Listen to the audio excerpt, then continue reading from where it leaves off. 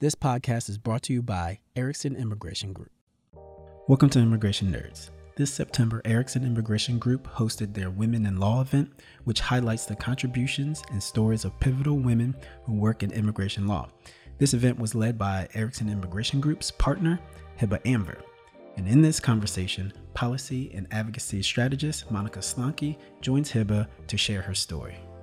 The two address navigating the legal industry as a woman of color, how Monica's father arriving in the U.S. as a refugee has shaped her view and empathy towards what immigration can bring, the insights she gained working on the subcommittee of immigration and border security during the Trump administration, and in conclusion, what lessons she passes down to young women aspiring to become lawyers. I hope you enjoy this conversation. Monica is a shining example of resiliency and excellence within the world of immigration law. It was a pleasure to have her on.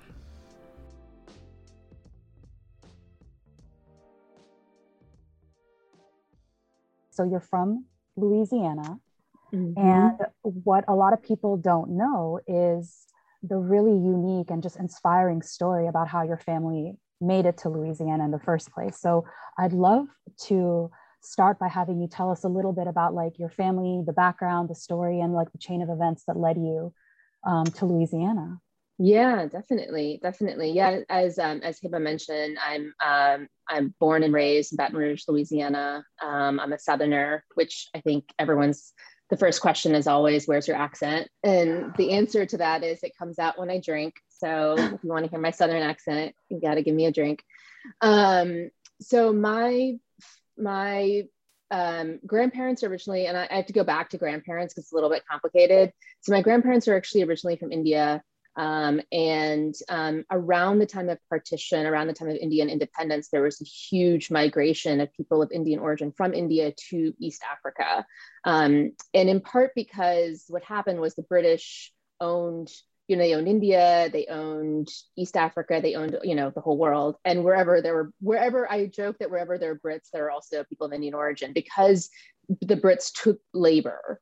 So there had been a labor migration from India to East Africa for a long time, but around the time of the partition, there was a huge migration of people who actually moved permanently to East Africa. So my family was settled in Uganda, and it actually, it's interesting. It's like entire villages just up and implanted themselves into Uganda and sort of had very similar insular lifestyles, which is also really fascinating. And then, so my parents were raised in Uganda. I spoke Swahili, and in 1972, there was a dictator named Idi Amin, Africa for Africans, and he expelled all the people of Indian origin from Uganda. And my parents, most of my family actually still had British protected status from India as colonized people. So that's really interesting. So most of my family went to England and went to refugee camps there. My father was a Ugandan citizen, and he was stripped of his citizenship and sent to a refugee camp and actually in Naples, Italy, which was not a bad place to go if you're in a refugee camp. And then the US agreed to take, I think, like 100 to 200 people. And so my father was one of the people who was resettled to the United States from Uganda. So he entered as a refugee in 1972. And he was resettled in New Orleans because at the time, prior to the Ugandan refugee crisis, almost all refugee resettlement had been done by religious organizations. So the Catholics would resettle the Catholics, the Jews would resettle the Jews. And so when the Ugandan refugee situation happened, it was the first time that you had like mostly Hindus and Muslims. And so there wasn't an established Hindu and Muslim community in the United States to receive them. So the refugee resettlement organization stepped up, and HIAS, my father was actually resettled by HIAS, the Hebrew Immigrant Aid Society. And it was the first time that they sort of had to make the decision, like, we are not just going to resettle Jews, but that we are going to resettle people. And so they resettled my father in New Orleans. He was sponsored by a local synagogue in New Orleans. And that's how we ended up in Louisiana. So that's actually, I think, so the thing that really fascinates me about that story is you have someone of South Asian descent like, you know, basically somebody who's Indian, who is leaving their home country post colonization, you know, of another, I guess, empire, resettled in Africa, like an entirely different continent, and then becomes a refugee a second time around, so to speak. And then ultimately, when your father does make it to the United States, it's a Jewish religious organization that really kind of like comes to his rescue. So in a way, it's, you know, it's as traumatizing as it is, there's definitely like an element of just like, you know, humanitarianism, you know, like how people really truly kind of come to the aid of people. So that was something that I found really touching. So if you don't mind me asking, was your father married, not married? I mean, how did this impact your mom? Yeah, so they were married at the time. They didn't have any kids. My brother and I weren't born. And my mom tells the story much better than I can, where she was interviewed by the Ugandans and they said, well, weren't you married? Like, I saw a man in your house. And she likes to joke because we're very traditional and very conservative. And she's joked, like, no, that was my boyfriend. He ran away, which is always just really funny coming from my mom. And so, yeah, she lied and said she wasn't married in order so she could go, because they knew that her family were going to England because they had the British colonized status. And if she said she was married to my father, I mean, like, you have to understand, like, they had no idea where he was going to go. Like when he got off that plane and when they separated, like, they had no idea. Like if they would even see each other again. No, they had no idea. They had no idea where he was going. They had no idea how, because my dad was stateless, right? Because he couldn't, India wouldn't even have taken him because he was a Ugandan citizen. And so it was, I mean, it was very, you know, you just sort of have to hope for the best. But I do want to say that one thing that you talked about, like, sort of the migration of people. And I will say that, you know, I was obsessed with my father's story as a child, particularly Idi Amin, and the idea that you could expel a person because of the color of their skin was always something that even as a very, very young child was always so striking in my mind. I would say, like, what would you say if you saw Idi Amin? And my father would say, I always say, thank you, because what you did allowed me to come to this country. And I was able to achieve everything in the United States. And so that's the sort of patriotism that people, particularly I would say in the refugee community, the resettled refugees, people who have so much gratitude to this country for taking them in and allowing them to prosper. And I think that that's something that, you know, I don't know if people haven't interacted with the refugee community. I don't know if people know those stories. There's really sort of deep sense of patriotism that exists in those communities. So that's actually really important because, you know, that's an example of how your father would respond when you would ask him a pointed question. But then looking back on your childhood, were there other examples of how just their general experience and everything that they had gone through shaped your childhood and shaped the lessons that they taught you? Oh yeah, definitely. Put your head down, work as hard as you can. Work harder than everybody else and you'll be successful. I mean, I think that's a sort of a universal thing with lots of immigrants. But again, like, particularly because neither one of my parents, my mom or my dad, had a formal education or much of a formal education, hard work was the key to success, right? And that was definitely very, and I think that my father appreciated the fact that he could succeed with hard work. That was something that he, you know, appreciated about the country, but that was definitely the lesson that he imparted on me. Can you tell us a little bit more about what you mean when you say you were on the front lines? I know you said that was a very stressful period, but I don't want to make any assumptions. Like, what was really going on? Yeah, so I was counsel for the House Judiciary Committee on the Immigration Subcommittee. And at the time, there was a moment of transition. We had lost I think we had lost the Senate at that point. Everything's a bit of a blur, but it ended up being that, you know, I was the immigration counsel who was sort of leading the charge when all of the members were, you know, going to the airports and they were trying to figure out what was happening. And I was that whole weekend of the Muslim ban, I didn't change out of my pajamas. I was like literally glued to my sofa the entire time, fielding calls and trying to figure out what was happening, calling CBP, trying to issue statements. We published a bill. But remember, we were in the minority. Democrats were in the minority, and there was only so much you could do. So it really felt like, at minimum, we needed to just like stand up for our, our values, and say no as loudly as we can, and not sort of sit by. And what we try to do too at that time was really sort of tell the stories of people who were impacted by the Muslim ban and sort of elevate that. But then after that, I mean, it was just a slog, and because there was just, issue after issue after issue, because we didn't have any political control. Thank God for the courts, right? The courts were able to stop a lot of Donald Trump's, but it felt like at minimum, we couldn't just sit back and say, oh, we don't have any power, so we're not going to do anything. I think that when I was there, we just sort of continued to just push as much as we could, just to not stay silent. And we didn't. We pushed really, really hard back on everything. But it's hard to like push back when you have no power to actually change anything. So you try to sort of have a almost like a resistance movement, as much as a powerless resistance movement. And I do think that the benefit that brought was the Democratic Party ended up being now, I think, very educated on immigration issues. No Muslim ban bill passed very recently, without question. It wasn't controversial. So I think that what that time did was really sort of lay the groundwork for the Democratic Party to really be unified and educated on immigration issues in a way that perhaps they hadn't before, and they sort of needed to under Trump. So are you at any point leveraging or pointing to like your personal story as part of that education process?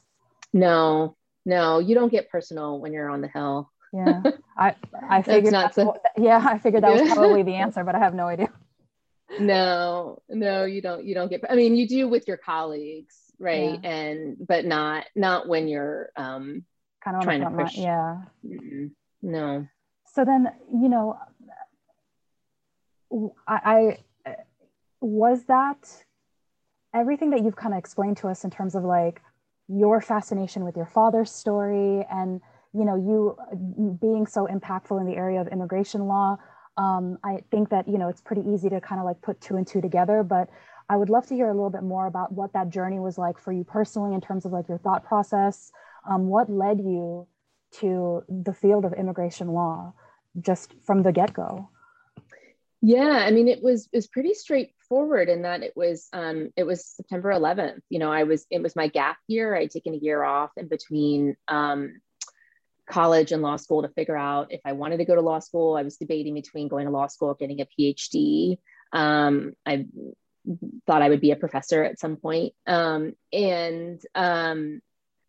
September 11th happened, and I really saw how, like I said, immigration laws were used to deny people due process and to have mass deportations and mass expulsions. And so I just started learning a lot about it and felt like it was the civil rights issue that I needed to be involved in for my community and for people who look like me. And then what was interesting about that, so it's been 20 years, is that, I initially got into it to defend my community. And since learning how, awful the immigration law is applied to people of all communities, sort of like only fueled my fire more. And I've been doing it sort of ever since then. But 9/11 was really the instigating factor. And it's interesting because there's a whole sort of cohort of immigration lawyers of South Asian origin. All of us sort of got involved around 9/11, and we're all sort of of a similar age. And it's one reason why when you see people who are quite prominent of South Asian origin working in immigration, it's like we're usually around the same age, and usually sort of a lot of us were motivated by 9/11. Did you ever experience anything personally, just being of South Asian descent in the South? That's my story, South Asian descent in the South. Yeah, interesting. So growing up, not so much. It was more curiosity. There's a really wonderful movie that I don't know if folks have seen that I just love so much. Mississippi Masala? No, Oh, that's funny. so, That's a funny sorry. guy too. Everyone, everyone always says like, oh, everyone says like, oh, your life is just like Mississippi Masala, and I'm like, kind of, without the Denzel. I don't have Denzel in my life. But no, how am I blanking on the movie? Arkansas. Oh, gosh, blanking on the movie. Korean.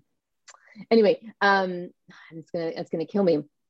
Anyway, so there was a really great movie that came out that was nominated for an Oscar last year about a Korean farming community in Arkansas, and it was all in Korean, and it's one of my favorite movies. Anyway, there's a scene in there where there's like a little white girl who's just like looking at this Korean child with like just curiosity, like, you know, who are you? What are you? Can you say something in Korean? That was probably more of my experience as growing up.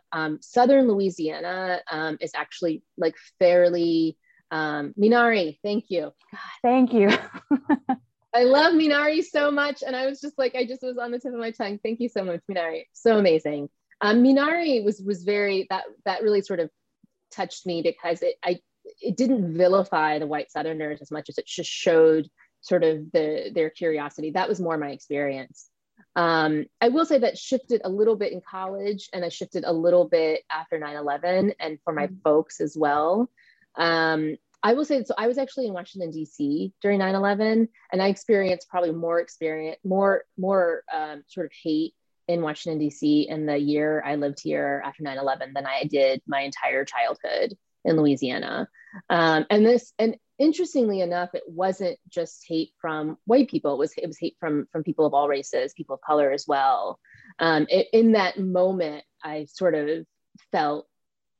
had felt so American my whole life. And then in that one moment, one day, I was all of a sudden not American to the people who were looking at me. So it's interesting because I think that there are a lot of people who have like a divide racism, I think, based on the Mason-Dixon line. Like, there's no racism in the North and there is racism in the South. And I think that like the racism is everywhere and it has just different forms. And that was just my experience.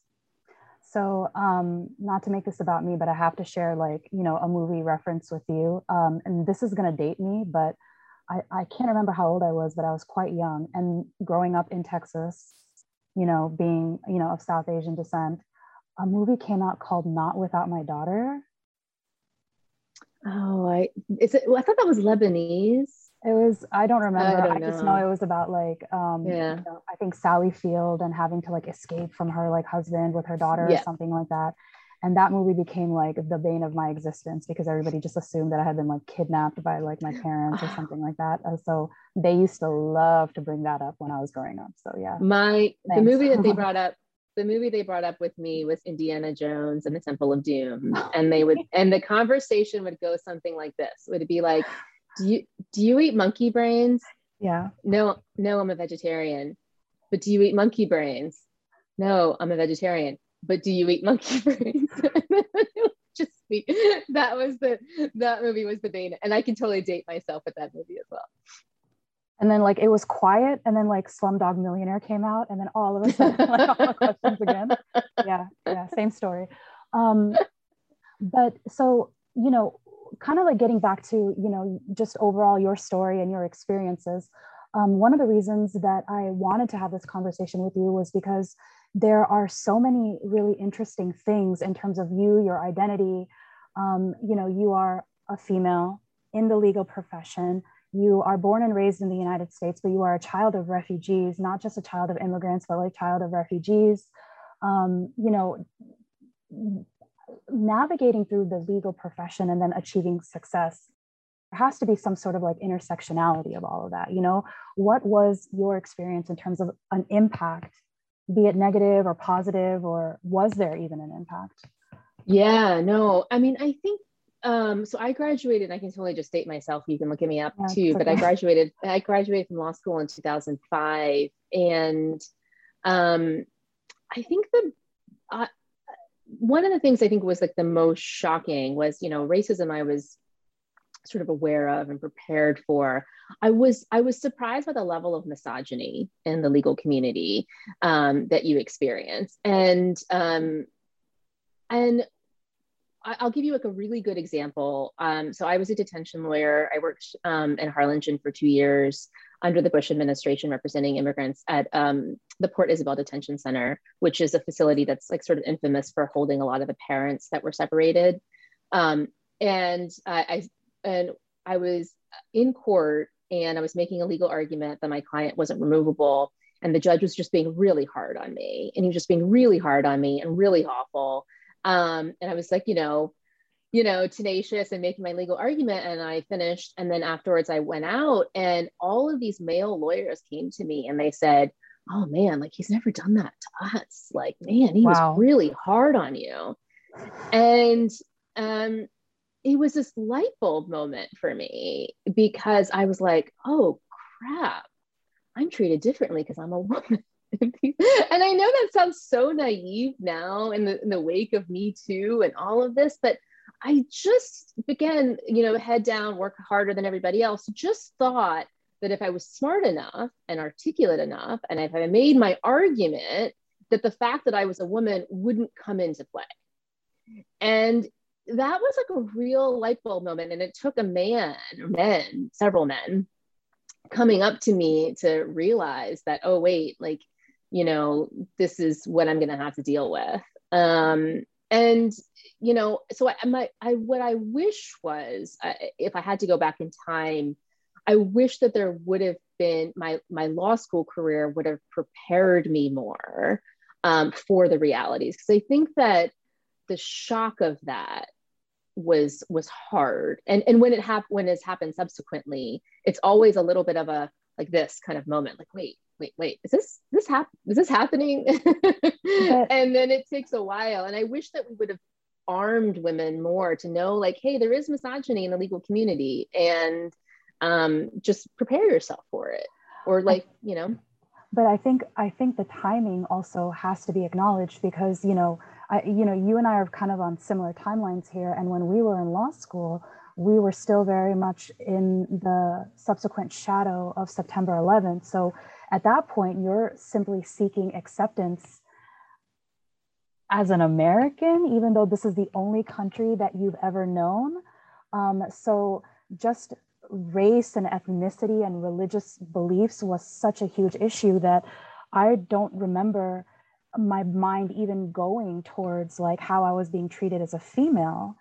And on the rare occasion that it did, it was just like, there's way too many battles to fight to even have to worry about this. Like, if there's anything that I have to kind of like deal with, I guess I'm just gonna have to deal with that, because everything else, is already kind of like seemingly insurmountable. So I would imagine that even if there was some sort of like, training or preparation, you would have had so many other challenges facing you at the time.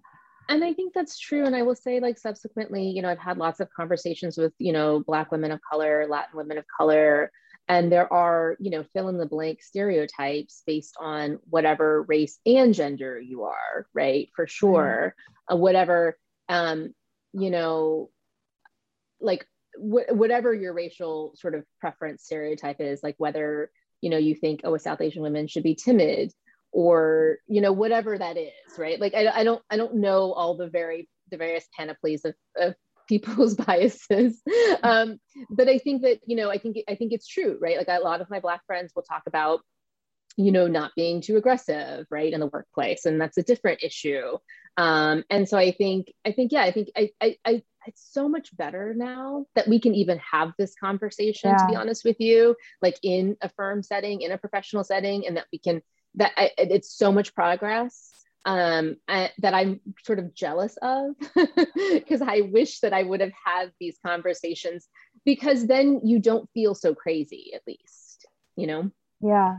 No, I think that that's really, really important to kind of point out that these conversations, the way that the narrative has evolved, there's still a lot to do and improve, but just the way the conversation has evolved, like I would have never in a million years thought that people would actually be acknowledging some of these issues. It almost felt like you were forced to just have to deal with it in silence. So I think that that's actually very encouraging in terms of like how this is, you know, going to impact the next generation. So then I guess, how did you deal with it? I mean, you're having your light bulb moment and you're realizing that you're being treated differently. What are you doing at that point? You're asking me what the solution is. I don't think there is a solution, but how are you kind of getting over past that? You know, it's a really, really good question. My MO generally has been just to, because again, you know, put your head down, you work really hard, is to just be super tenacious and keep going and not let it get to you. That's what I have done. I'll be honest with you. What I should have done, so it's two different things. What I've done is just sort of like not let it get to me and just forge ahead. What I should have done, and what I have started to do recently, is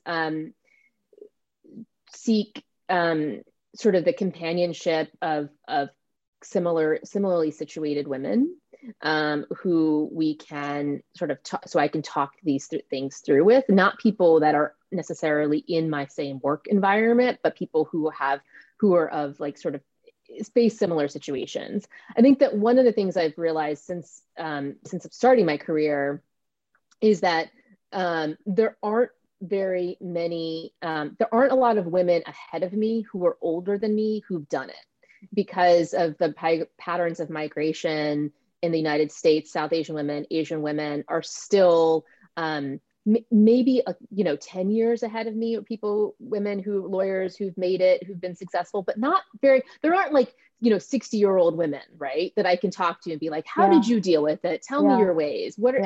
How do you mentor me? So two things I've done. One is I've sought the companionship of similarly situated women who are about 5 to 10 years around my age. And then the other thing that I've done is I mentor informally a lot of young women. A lot. And it's not like a formal thing, but I'm always willing to do that because I didn't have that. Yeah. And because I feel like that's sort of the way that we can make progress going forward. But I had a moment when I was on the Hill where I realized, I was like, there's not a woman of color in my line in my chain that's ahead of me that I could go to. And that's really hard. And I'll be honest and say the experience of white women is different. And so there were white women ahead of me, but it's a different experience. So white women have been in power a lot longer. We have Nancy Pelosi is the Speaker of the House, right? Like there's a lot of lineage there, whereas for brown women, there's less so. Sure. So, I want to go back to something that you said about like mentorship, right? And that really speaks to me because one of the things that I like to do is, when given an opportunity to mentor, tell these young women things that I wish somebody would have said to me, like really, really just like blunt, honest truth. So that's the question that I have for you is like, what is something that you wish someone had told you? Oh, that's a really good question. The first thing I would say is get a therapist.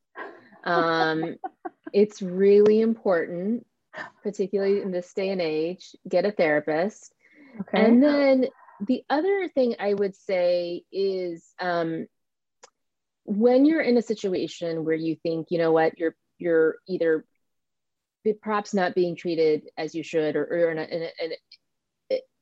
I would say that the best advice I could say is to take a pause. I find that that's sometimes super hard because particularly if you're in a moment, right, where you're feeling like, oh wait, this is a gender thing, is to take a breath and to take a pause.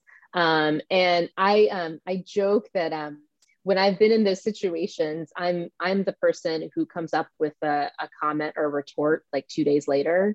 I joke that if I were going to write a memoir, it would be called Delayed Clapback, because whenever I'm in a situation and someone says something, I'm like 5 days later, I'm like, this is what I should have said.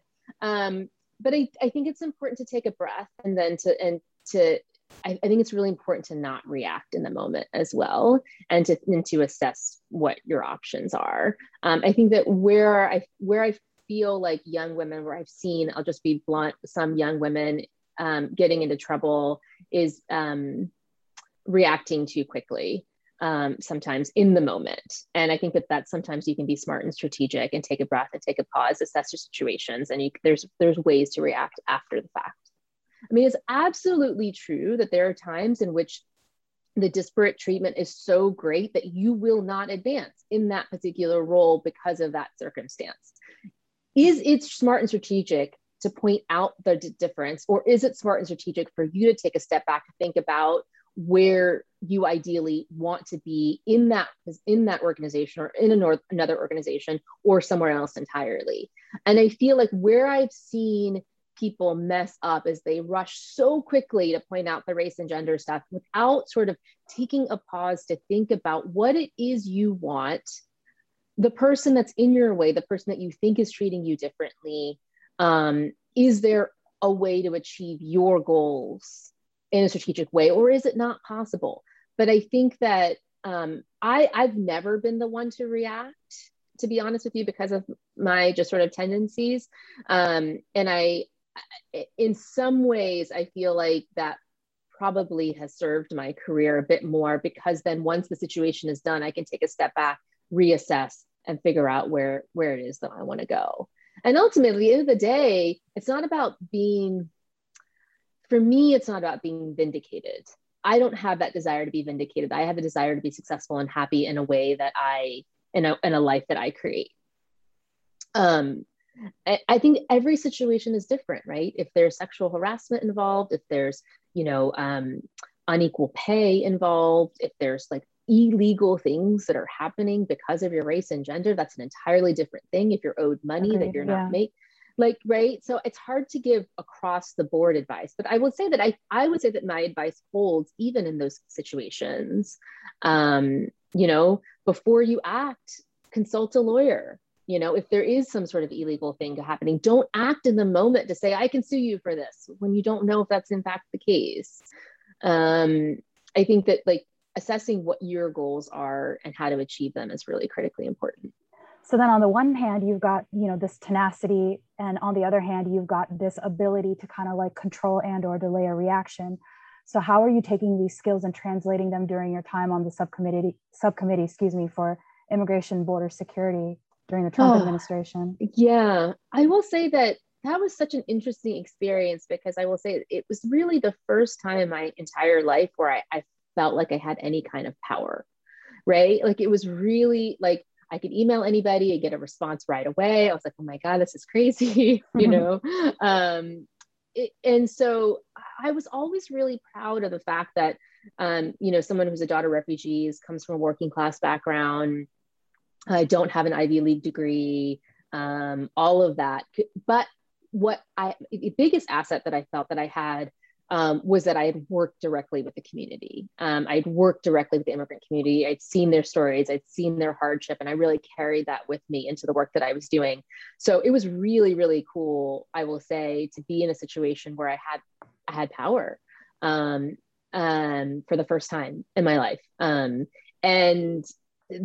So when the Hill is very hierarchical, and your sort of ability to get things done goes as far as the reputation of the person that you're working for. And I worked for Zoe Lofgren, who has perhaps one of the most unvarnished reputations on the Hill. She's, wonderful, intelligent, smart, and very practical. And so when I walked into a room, I was not just representing myself, I was representing her. That inherently gave me authority and power to push forward an agenda for the immigrant community while I was there. And I took that responsibility very, very seriously. And I'm very proud of what I was able to do during my 4.5 years on the Hill. So then what was the motivation for transitioning to private practice? Yeah, so a couple of things. Family separation was really hard. Family separation was really hard. And at the time, my mom had a lot of health issues, and you know, my family had to fly to go visit my family. And it was sort of the combination of a series of really scary health scares with my mom and the toll of being in the minority, and not sort of not having the authority to push an agenda forward. And it just sort of became time. It was just, you know, it was interesting. I got to a moment, there was a moment, it was 4 a.m. and I couldn't sleep. And so I was researching yoga schools because I wanted to study to be a yoga teacher in Costa Rica. And I was like, that's when it hit me. I was like, I think I'm done. I think I'm done on the hill because it's 4 a.m. and I'm looking at studying yoga in Costa Rica. And there was a moment. And I think that, you know, everybody has that moment where you're like, I've given all that I can and it's done now. So what is your advice to women who feel maybe a little mixed up in their heads in terms of like, on the one hand, I feel like maybe it's time. And on the other hand, I don't want to show weakness. By the way, I am not encouraging any of the EIG, like none of y'all are done, but like, you know, but honestly, like in general, sometimes, you know, that's, I think, indicative of a larger issue, which is sometimes, you know, we need to be able to take a day or take a pause or take a break. Yet for us to articulate that makes us feel like we're admitting to some sort of a weakness. You know, what is that balance? You know, I would hope that in this past 18 months with the COVID pandemic, that we're all being a little bit gentler with ourselves with all the various issues that we're dealing with. And I'm hoping, I will say that I have so much, I'm so like pleased with the millennial and Gen Z generation because they've sort of normalized conversations around mental health and like self-care. The word self-care kind of, I will say as a working mom, is hard because self-care makes me feel like it's one more thing that I have to do that I don't have time for, that I feel guilty that I'm not doing. But that being said, I think that you know, Michelle Obama came out and said that she had mild depression. And I can't tell you in my friend circle how affirming that was for all of us. We were like, oh my God, Michelle Obama has mild depression and she admitted to it. So I think that there's a lot of value, again, going back to my prior point about having women who've made it, you know, sort of say these things to sort of make it, normalize it and say it's okay. So for people to you know, to take the time. You know, I don't know, I've always been, I think it's different when you have kids, right? Because when you have kids, you're sort of constantly having to take time for sick kids or this or that. And so I think it's a little bit easier now. When I worked on the Hill, it was such, we worked at, I can't even explain to you how fast the pace was, particularly on the house side. I mean, it's like 120 miles per hour all day long. But what the schedule of the house, at least back then, I think it's changed a little bit now, is that you have moments where you're working really, really hard and you have these recess breaks, right? Where the members are gone and you can take a pause. And so that pace allowed me at the time during those recess breaks to sort of have a slower pace. And so I think that, you know, that's what I would do. I would say, again, for people who are not in that situation, I think you just have to assess, you know, what works for you strategically. Like if you're gunning for a big promotion, I'll be honest with you, I wouldn't necessarily advertise, right, that you need to take a mental health day if your work is slacking or whatever. I would say, like, try to find time on the weekends or on the evenings or a day where you have a doctor's appointment and you can like stretch it out a little bit longer. The other thing is, not everyone at work needs to know your business. I'm sorry, like they don't need to know, right? Like you don't have to necessarily tell everybody how you're feeling at every moment. That is something that this generation does. that my generation, Gen X, we just bottle it up all inside and say everything's okay and tell no one. Yeah. Tell nobody. Yeah. But I would say that, like, I think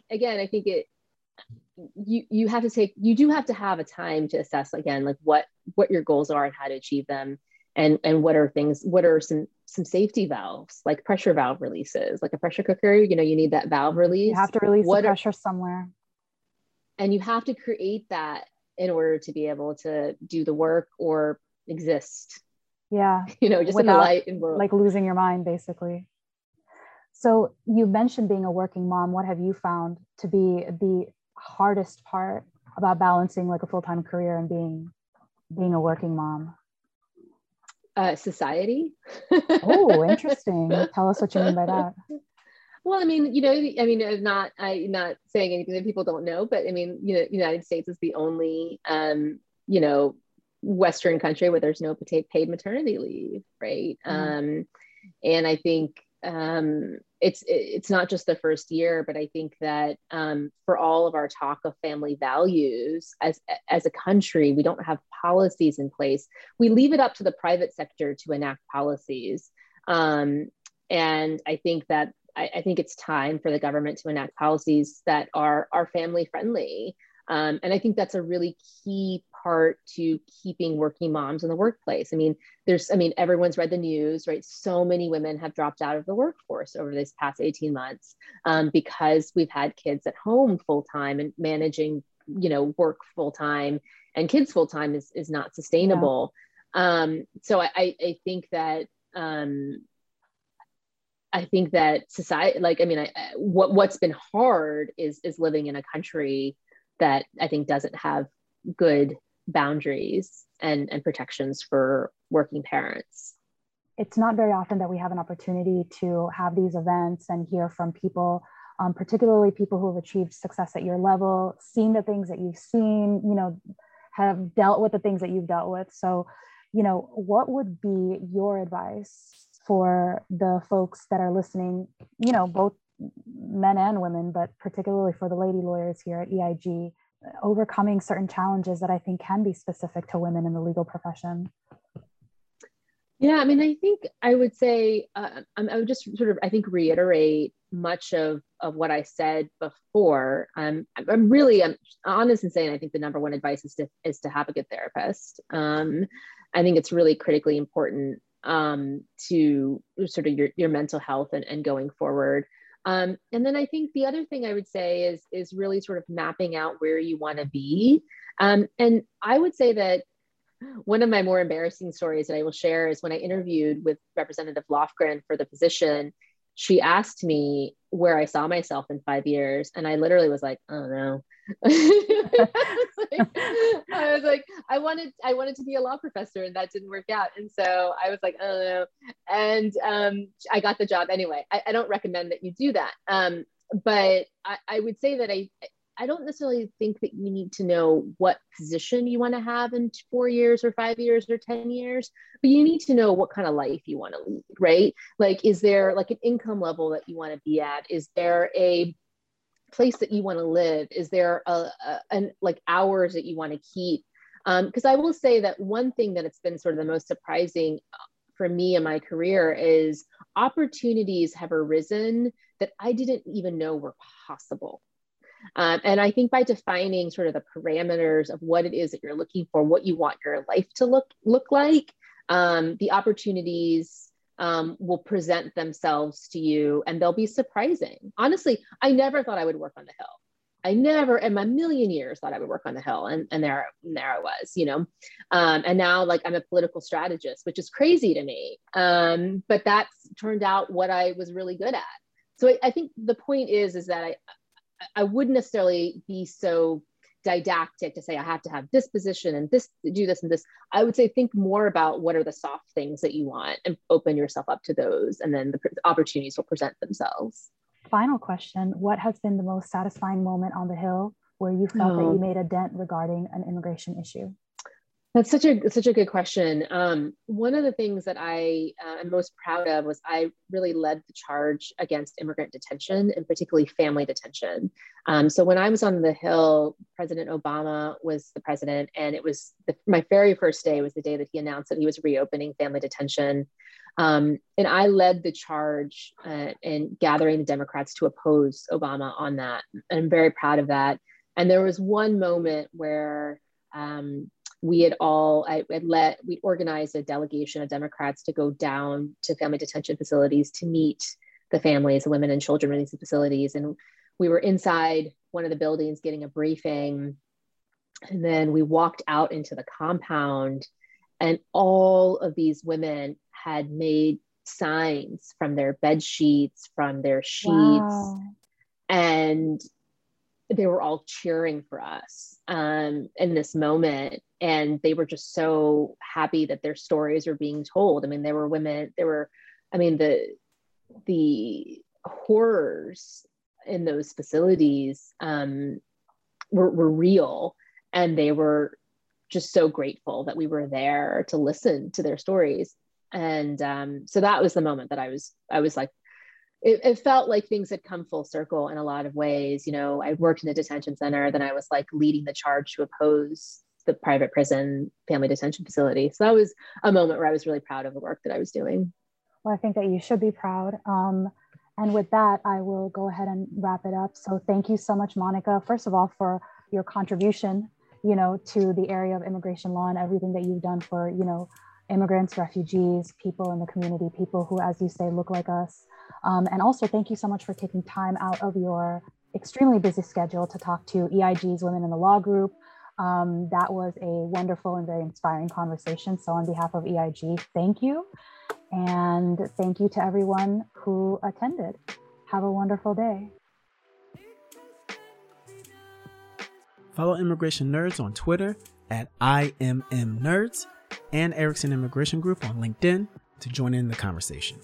I'm Ian Gaines. See you next week.